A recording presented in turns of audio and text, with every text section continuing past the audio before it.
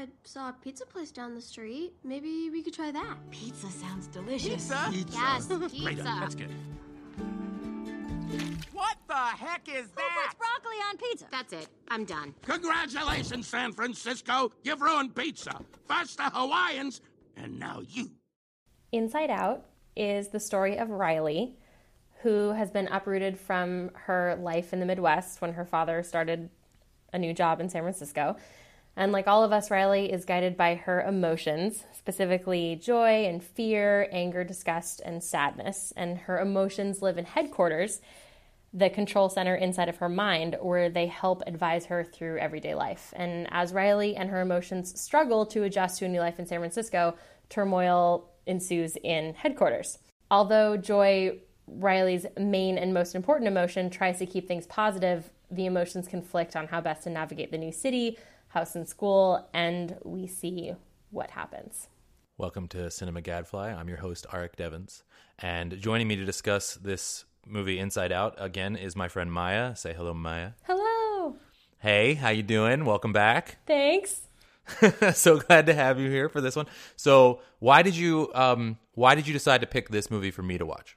This movie hit me super hard when I saw it. And so I wanted to share that with you, who I know really appreciates cinema and film and storytelling. So I wanted to share something with you that I really loved and wanted to see what you thought of it. That's a great reason. So, yeah, it's really great. It's a really, really great film. I've actually had wanted to see it for quite some time, and I don't know, I just hadn't gotten around to it yet. I watch a lot of films, and I just hadn't seen it yet. But oh man, I'm so glad that you gave me an opportunity to watch it. It is definitely a great one, and there's a lot of, from my mind, there's a lot of interesting things about this one to talk about and to think about. There were a lot of big ideas in this film, I thought. Absolutely. I mean, it follows the development of a young girl and follows her development and how her emotions impact her and her decisions and how she feels about things and her family. And no matter what gender you are, everyone experiences that development, and your very simple emotions from when you're a baby, when you're a toddler, when you're a child, and then going through adolescence and your emotions starting to mix and becoming more complex, everyone experiences that. And so because of that, I feel like everyone can relate to this film, no matter if it's just like one small part of it or the entire thing. But I think that everyone can see a part of themselves or their children or both in this film. And so because of that, I think that it's completely universal. And so that's why I wanted to talk about it. So I completely agree with all of that. I will add to that, though, that I think while I agree that it's universal and that anyone could enjoy it, I think it is really important and awesome that it is the coming-of-age story of a young girl as opposed to a young boy. And especially a young girl who plays hockey, right? And is a little, and is goofy and isn't like fitting, we're not putting her in a lot of like, to my eye, a lot of like stereotypical gendered roles in a lot of ways in the film. And she kind of just is doing her thing, but it's just like, I don't have kids, but if and when I do, if I had a young daughter, like it would be so nice to, and this is something Pixar I think does generally pretty well. It would be so nice to have a film like this to show her, to say this is a story that, yes, I agree with you. A little boy would rock on to this movie too, and I certainly connected to it strongly as well. But I think to see yourself reflected on the screen to some degree is such an important experience to have, and I think that was really great and really huge. Pete Docter, who is one of the directors on this film, the co-director was Ronnie Del Carmen. Pete Docter was inspired by his daughter growing up and watching her develop and watching her growing up and how complicated that was for both her and him, and so that inspired the film. The film took 5.5 years to make, which is one of the longest productions of any film at Pixar ever, but because of just the really complicated animation styles that they employed for this, and also just the really complex storyline. Like, they brought in a ton of professional psychiatrists and psychologists to talk to the animators about the brain and how emotions work so that they could apply actual science onto their animations. So a lot of the kind of very subtle little themes on how headquarters and long-term storage worked is in a very lightweight way, very accurate on how our brains work, on how we treat memory and emotion and things like that. So it took them a long time to actually make this. But as you were saying, like, it was inspired off of true human emotion. I think that really shows, through the film. Like, one of the voice actors on the film, Mindy Kaling, who played Disgust, she said that she came in, they asked her to come in to read for the role, and she read the script. And once she started reading it, she just immediately started weeping because she was so inspired and also touched by the film. And she said, I think it's so great that you guys are making a film that shows how difficult it is to grow up and that it's okay to be sad about it, because there aren't a lot of films that do that. No, and especially, again, for kids, like, if you're a kid like I was, like I think a lot of people were, who is not happy all the time, right? And who has kind of complex feelings about things, it is so great to see, through the journey of these characters. Because, I mean, for one thing, the casting was inspired. Perfect. Like, there's no other way to put it. Perfect. Like, Lewis Black as Anger is, there's no better. When I heard his voice, I was like, oh, of So when they course, wrote the role, and when they were showing the script to John Lasseter, he said, oh my God, and you know who we could get to play Anger? Lewis Black. And then they did. Yeah, it's perfect. But equally as perfect are the sort of two main kind of brain characters here. Joy with Amy Poehler is, I mean, it's Parks and Rec. Like, could you pick a better person to just be over the top, energetic, and happy all the time? And secondly, for sadness, Phyllis from The Office. Phyllis Smith. Yeah, Phyllis Smith, one of the writers and comedians on The Office, is perfect as well, right? She's got that honest, perfect blend of, like, the way her voice sounds and the way she acts and everything. It's just so perfect. And so to tying that into what you were saying, like, the message of the film to me, the idea that sadness means well, that sadness is an important part of life and happiness, and that you can't be happy without sadness. It's certainly not a new idea, but it's so well presented here. And you don't have to, and also anger, and also fear, and also disgust, and many more things as well. But it's so perfectly dramatized by the idea that, okay, Joy is controlling this little, person. And then as her life gets more complicated, and as she gets a little older, and as hormones come in and all these other things, like, that's not enough, and that's okay.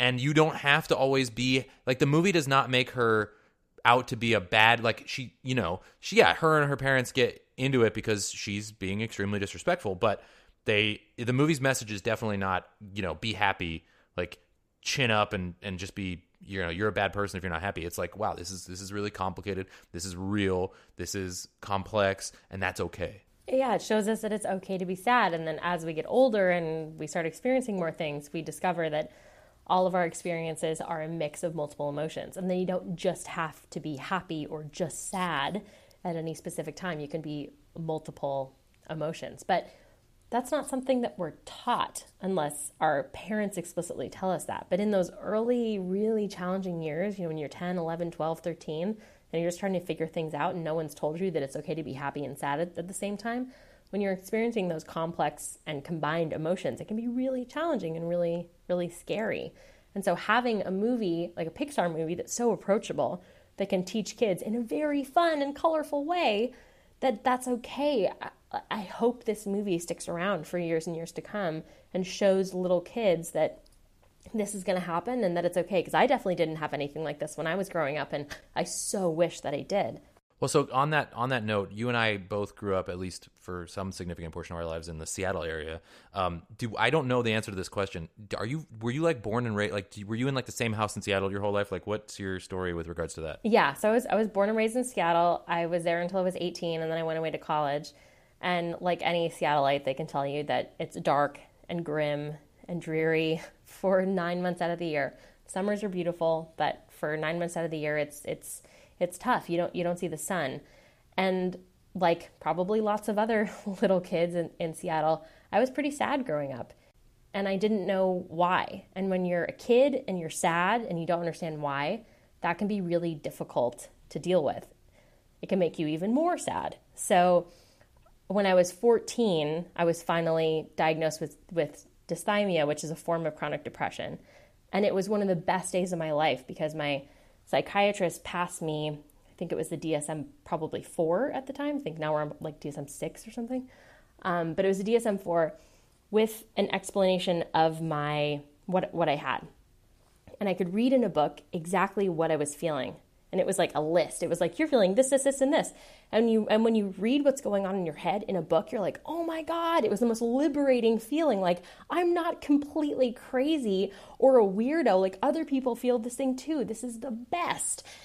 And I feel like going back to the film, this kind of shows you that it's okay. Like, if some kid sees this movie and they're like, I'm kind of sad sometimes and I don't know why. And you watch this film and it's like, you know what? That's okay. This girl feels sad sometimes, and lots of other kids feel sad sometimes, and it's totally okay. Like, it's totally liberating, and it shows you that, you're not alone, and that you don't have to understand your emotions in order to feel them.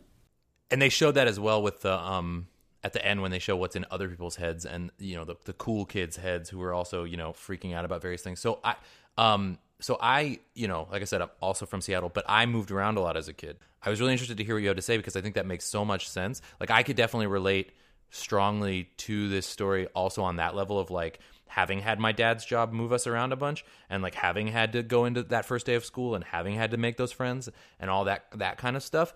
But it's nice to know that even if that's not the case, like that, there's a whole other like layer to that. I think that in almost every way, the movie, it's a very specific story, but done in a way that it doesn't remove anyone else from being a part of it, which I think, like, we're not all from Minnesota. We didn't all play hockey. We're not all women. We're not all anything, that these people represent, but they did it all in such a way where they focused really on the kind of like the universal themes. And so it's whether or not you hear a gum commercial in your head all the time, or whether or not you just don't understand, like you said, what's going on with your own particular chemical balance, and like, or if you're affected, and I certainly was also affected by seasonal affective disorder in Seattle, and the winters, and trying to explain that to people who aren't from or don't live in Seattle is a little difficult, and why you would still want to move back there, or why you love it even in spite of all that. But and then it's it takes place in San Francisco, and there's some amount of San Francisco stereotypes, but none of that really matters. It's like the core of it, I think, is very universal. No matter what your gender, no matter how old you are, no matter where you're from, everybody shares some of the experiences that Riley felt in the film. And just like you were saying with San Francisco, like, I love how San Francisco the film was. Like, we're getting so many great San Francisco animated films, like with Big Hero 6 and San Francisco.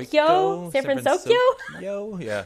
We don't need to know how to say it. It just looks great on a sign. It does. Oh, I mean, this was very over the top, ridiculous. Oh, we only serve one kind of broccoli pizza here. It was a little, it was funny because it was stereotypical, but it was done with love. I mean, Pixar's in Emeryville, like, they know, and like it was. And that pizza place was inspired off of a pizza place in Emeryville that only serves one type of pizza a day, and you show up and they serve whatever type of pizza they want. If you want it, yeah, and that's it.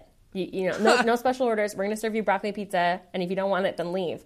And like her high school was inspired off of James Lick High School in Noe Valley. And like her house was a house in San Francisco that they went and drew and animated. I feel like that was either in North Beach or Chinatown. It felt like right, like it's like just that, yeah. it's so San Francisco. So that especially just made it even more special for me. Oh, totally. No, it was. I had forgotten. At one point I knew that it was in San Francisco, but I'd forgotten that. So when my girlfriend and I sat down to watch the film and that showed up, I was like, oh yeah, oh that's so cool.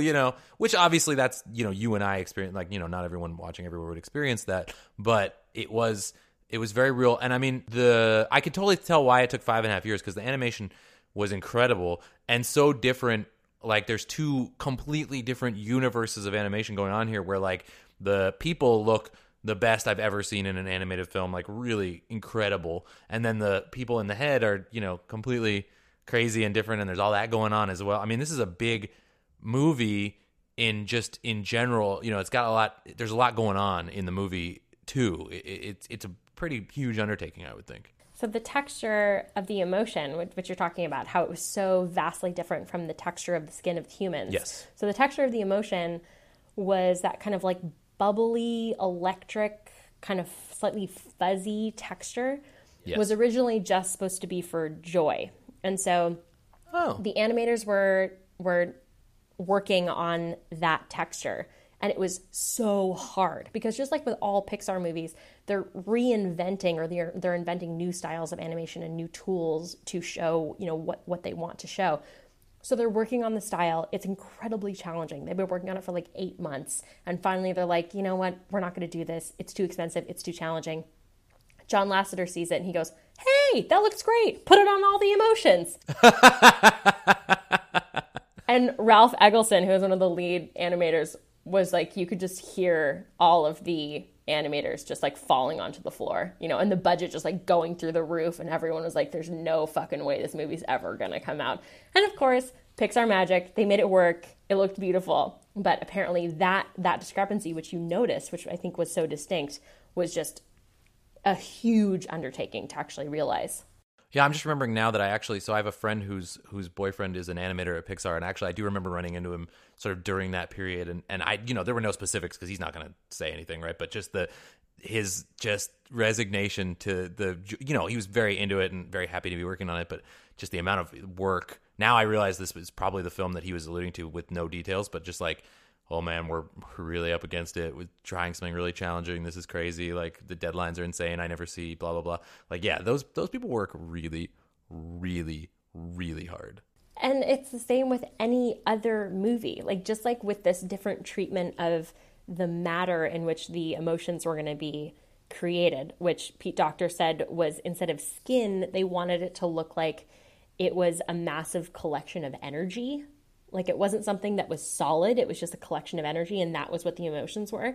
But like then going back to Brave, like with Merida's hair, when she went underwater, like they'd never animated hair underwater before in a really real way. I mean, they had with The Incredibles and they did it with Violet, but she had straight hair and that was easier to animate. And then with Merida with her curly hair, like how do you even do that? Going into the water and out of the water. And I mean, the magicians at Pixar are constantly coming up with new animation styles. And I feel like with every movie, they're like, this isn't going to work. And then somehow they just make it work and it looks amazing. But with this one, we got a 5-year, production schedule, which is a lot, but they made it work. So that kind of leads me to an interesting question that I wanted to ask you when you suggested this film. I don't have an answer to this question. I just am curious what you think. Was this film a risk? I think it was a huge risk. I know that there are other, I believe, television programs that were 30 years old, and I'm sorry, I don't know the names of them, but this type of story arc has been done before, where you see little people in somebody's head controlling their emotions and controlling their actions. So that had been done before. But I think that it was a huge risk for them because it was completely outside of the typical kind of story arc that they normally do, or at least that I perceive them to normally do in their productions. It also took a really long time to make. Like the voice actor that they cast for Riley, she was 11 when they cast her, and she went through puberty during the production of the film, and she had to modulate her voice in order to still sound like a 10-year-old or an 11-year-old, while they were towards the end of production. Like, this is a really, I think that the budget was like $175 million or something, and I think they grossed like $800 million at least, or to date on this. So, I mean, it definitely worked, but I mean, 5 years, $175 million, like it's a huge risk. I feel like any production is a huge risk because when you put it out, like you don't know what's going on in the world. You don't know if people are going to perceive it the way that you thought that they might have when you pitched the film originally 5 years ago. I feel like there's so many different political and economical and social elements that could play into the perception of this film or all films that could make it totally flop. But I don't think that any of their films are safe, with the exception of sequels, because you know that the characters are tried and true, people like it, so we're going to make more, we're going to keep the plot line going. But when you introduce an entirely new world and an entirely new set of characters, I mean, who knows if people are going to like it? So I don't think that the new films they've been putting out are safe at all. I wouldn't agree with that. Yeah, I mean, I think that, there's a lot of areas here that are kind of interesting. I mean, they go for the San Francisco startup thing, which I think in this community that we live in is safe, but outside of here is like, I don't think that the perception is particularly kind in a lot of ways. I think that that's sort of an interesting risk. I think San Francisco in general is an interesting risk. I think that... Did you see that Riley's dad's company's name was Brang? Brang? B-R-A-N-G. It's on a bus advertisement and on one of the t-shirts that he's wearing. And at Pixar, they were like, what would a tech company in Silicon Valley be called? I don't know. Brang? That sounds good. Print it. So it was so San Francisco. That's wonderful. Yeah, but you know, and I mean, there are universal things here, but I do think I would agree with what you said. Like, I think it's definitely more of a risk, certainly, than like a, you know, Cars 2, but I also think it's more of a risk than Cars, like, because you're tapping into something realer than that, and you're talking about sadness. Like, you know, they do Hero's Journey a lot, and that's great and everything like that, but like and there's a sadness in, you know, children growing up and giving their toys away or whatever, and those are all phenomenal movies, but you know, that's sort of a Winnie the Pooh level sadness. Like, to do something more, to do that psychological, you know, examination of sort of, to have a kid run away at 11 on like a grimy bus, where I was like really worried. Like, you were worried when we were watching All That Heaven Allows that Carrie was going into the mill. I was really worried that an 11-year-old was getting on a bus in some fictional bus depot in San Francisco. I was like, oh God, like, that's not safe at all. Like, what's going to happen to her? Yeah, that's incredibly scary. Yeah. Like, you know what I mean? I think, and I would imagine, I don't know this for a fact, but I would imagine the parents watching the movie would be like, oh God, like, really, that's an intense, I think, emotion for them. Originally, when they were talking about the original storyline, I think Pete and Ronnie pitched an idea where Riley was going to get, like, she was going to be climbing a tree and fall. I'm paraphrasing this. I don't know the exact details, but she got hit in the head somehow and was knocked out unconscious. And then that's when we meet all of her emotions, and they're trying to piece her memory back together. And then Bill Hader, who was coming in to read for Fear and also actually contributed a lot of the dialogue to the film, him and Amy Poehler have writing credits on the film as well. But Bill Hader said, as a dad, I wouldn't be able to watch a movie where a daughter gets knocked out. That would just be way too terrifying for me. So they changed the plot line, obviously. But just like you're saying, like, there's a lot of scary elements in the film where you're watching it, and as a parent or as a kid, like, man, if you got on a bus when you were 11 in San Francisco, yikes. Yeah, I mean, I grew up in Mercer Island, Washington. The safest island in the entire world. Yeah, basically. And when I switched to going to school in the city, in the Central District, which in the mid 90s was not the most safe place in the world in Seattle, it was a big change. Right, it was like, and I was riding buses by myself, and the first day I was almost like I had to make a connection between buses, and I didn't know where to go. And some guy, I'd asked on the bus, like, who knows where this thing is, and it was obvious when I got off. But this guy at the entrance to a dark alley was like, "No, kid, come over here," and like gestured. And if I just run over, oh my God, you know what I mean? Like, so that was in my head watching it. I don't know. Terrifying. So, what did you cry at all when you were watching the film? I am not a good person to ask that. I don't cry ever. But I did feel things. I felt the feels. When did you feel the feels? In multiple, you know, as her islands crumbled, you know, actually, as her memory, I think the thing that got me the most was as her memories would turn to dust. Because I've realized recently that I have a very poor personal memory.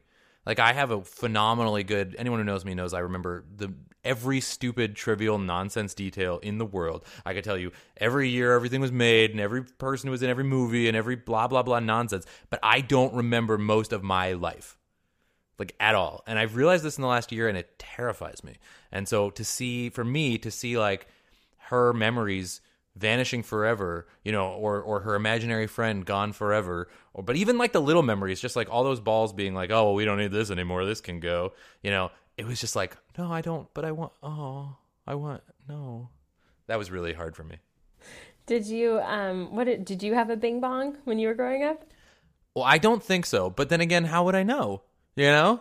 Like, that's because sort of like you don't remember anything? Because I don't remember anything. And also because she's not going to remember unless Joy keeps her reminding her, you know. But I definitely had like, I don't know. I'd have to ask my parents if I had a specifically an imaginary friend. I definitely had a lot of dolls and toys and stuff that had pretty strong, you know, not like outside of me, like psychotic, but, you know, had some like good times with, you know, some personalities of their own. Yeah. How about you? Did you have an imaginary friend? I don't think so. I definitely remember thinking that I could fly, for sure. Like, I have very distinct memories of me flying up my driveway. Did you ever attempt this? No. I'm like, and did you fall? And I just know that it happened. So I think I have some very, very vivid dreams of me just like flying up the driveway. But, you know, when you wake up and you have that kind of like full body memory where you're like, oh, I like my body remembers me flying. Oh, sure. When you wake up from a dream and you're so sure that it really happened. You know, I have to say, by the way, that the Dream Theater, like the Dream Studio, where it was like an old timey film studio. Like I mean, you know, obviously I'm something of a film fanatic, and I loved that. Like reality distortion filter. The reality distortion filter, the posters of all of Riley starring in all of the movies about Riley. Like, oh my God, I was in heaven. If they had made one, like, and maybe I just missed it, but if they had made like one Alfred Hitchcock joke or something, I would have probably lost my shit. Like I was so happy with that. It was they did make one Chinatown joke. They did. I know they did. Okay, and, good. Oh my God. And then there was a Waiting for Godot joke. Oh God, I was so happy. There were some, this, you know, the other thing that this movie did really well was that sort of like, you know, Asterix, Tintin, like we have something for adults here too. Like you could watch this movie when you're 11 and then watch it again when you're 20 and be like, oh my goodness, I didn't even catch any of that. And then beyond that, like just like the fun Easter eggs for adults is all the Easter eggs for, you know, the Pixar team. Like Pixar, and they've said this before, they're just making movies for themselves.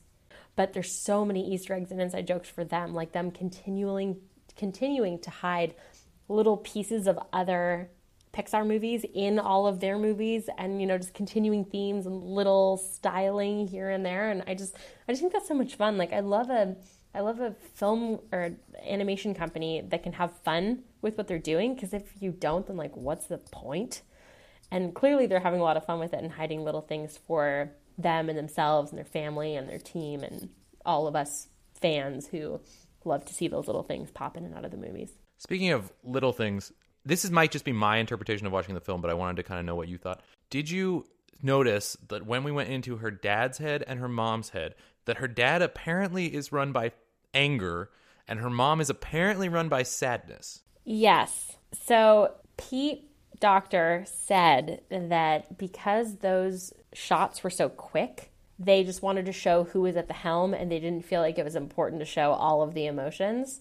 And like, honestly, I feel like had they shown all of the emotions versus just one emotion duplicated 5 times, it would have had the same effect. And like, for the sake of the animators, like, that's fine. Like, if you notice, the mom's headquarters is the exact same as Riley's headquarters. They just added some orange curtains so that it would look more like a talk show, just to save the animators from having to create an entirely new set. Oh, no, sure. But I don't even, I really think, yes, you're right. But I also felt like those were do you think it was intended to say that that those were the emotions running the console at that moment, or that those were their like, is the movie saying, is everyone guided by joy? Is everyone guided by a particular emotion? Is everyone guided by all emotions? Is it different per person? Like, do you know what I mean? Like, what do you think the message was? I think that's a really interesting question and a really good point. And I think that you could say, like, yeah, like maybe dads are run by anger and moms are run by sadness, but like that's also really sad. Or this dad, right? It doesn't have to be all dads. Okay, so this dad is run by anger and that mom is run by sadness. Sure, I feel like that's applicable based on what we saw in the film. Yeah, interesting, right? It was just like an extra thing. I was like, oh, that's interesting. Because I, you know, when that happened, I turned to my girlfriend and I said, well, you know, which one am I run by? And she was like, sadness for sure. And I'm like, that's not good. Oh, God. Thanks. Yeah. Uh-oh. You know, but yeah. Cool. Well, was there anything else on this one that you wanted to make sure you talked about? I don't know. Was there anything that surprised you or that really stuck out for you? Oh, I mean, there were just tons of great, you know, moments. For sure. I mean, you know, when I first saw, like I said, I tried to know very little coming in. So all the casting was like, oh, that's so great. You know, the quote from Sadness, crying helps me slow down and obsess over the weight of life's problems. I mean, Sadness had some real one-liners. Remember the funny movie where the dog died? Yeah. Remember that? Yeah, exactly. Which I think is a nod to just like such a stereotypical movie element where it's like, well, we want the audience to feel sadness. We'll kill the dog. Done. Yeah. Oh, I love when her boyfriend lives in Canada, you know? Yes. And I asked Darian, my girlfriend's from Germany, I asked her if they have a thing like that in Germany. And she's like, I don't think so. I guess maybe just another school. But I'm like, yeah, well, Canada, summer camp, another school, you know, wherever, whatever, you know. when the train of thought was literally derailed, which they didn't really comment on, but that was great, But yeah, no, just so many moments like that, little things. I want to watch it again to pick up on all those things. So many details, so much complex detail. But again, similar to All That Heaven Allows, it's kind of like it shows this beautiful look into one family's life and the everyday trials and tribulations and emotions that they experience and that we all experience as well, and that we can apply our own experiences onto their experiences. And kind of looking at the beauty and the intricacy of their experiences and just allowing ourselves to watch that human interaction instead of focusing on like a giant explosion because of robots, or something like that. And I feel like that's kind of beautiful. And I think this film just came out at a really perfect time for us to see this. And I hope that it lasts. And I'm really glad that you enjoyed it. It's really nice to see a mainstream movie that is not fueled by explosions. Basically anytime, but is also not fueled by any of the other, like there's a million. This was just I don't think there's another movie out there like it right now, or even in the recent memory, and that always makes me really happy. One of the things I've gotten from watching all these old movies is a realization of how much we've lost in terms of movies being made for specific audiences or reasons that are not necessarily the obvious ones now. I think there just used to be a lot more. There are a lot of types of movies that it seems like can't be made anymore. And partially that's because of the nature of the big business of it. And there isn't like a strong, even the indie films these days are pretty big budget and that kind of thing. But, if you go back in time and they were making movies for all kinds of audiences and reasons and different vibes and things like that. And I think we've lost a little bit of that. So it's really nice to see something that honestly, I feel like is very different from the stuff we are normally watching. That isn't as much as I love, superhero movies or action movies or whatever, isn't one of those is really nice. It's nice to have space for a more human movie among all of the explosion robot superhero movies. Exactly. And I think that neither of us are parents. Yeah, that you think correctly. Yeah. But I can't imagine watching the movie as a parent and having that kind of dual layer to approach onto your viewing of the film and applying your experiences, like viewing the movie through your experiences and what it was like as a kid, but then also viewing the movie through your child's experiences as well. Like, that just seems completely overwhelming. Yeah, no, I've heard this from so many parents that your entire media consumption just changes when you have kids because everything you watch is through that different lens as well. And I think about that a lot when I watch stuff like, oh man, I can't wait to watch this again in, 10, 15 years if I have kids and, they're doing their thing and like, what's that gonna feel like and all that kind of stuff. Definitely. Because when you're a kid, you're so caught up in your own emotions, and your own experiences, but it wasn't, and this is terrible, but it honestly wasn't until looking at this movie that I thought about like, wow, it was really tough for me when I was a depressed kid, but what was it like for my parents when I was a depressed kid? Because I wasn't thinking about them at all, Yeah. At all. That wasn't something that I was focusing on, but how difficult and challenging must it have been to be dealing with the, insane complexities of just being a human adult, but then also having to deal with a depressed and complex child as well, layered on top of that. Yeah, you could say the same thing. I mean, I was also a pretty complex child, as you might imagine, but also like the moving, I hadn't thought about that either. Like moving was very hard for me. What was it like for them to have to do that all the time as well? Yeah, what was it like for them? And then what was it like dealing with you during that period them, also? With me. Yeah, yes, yeah, exactly. It's both. It's double. That is some deep business.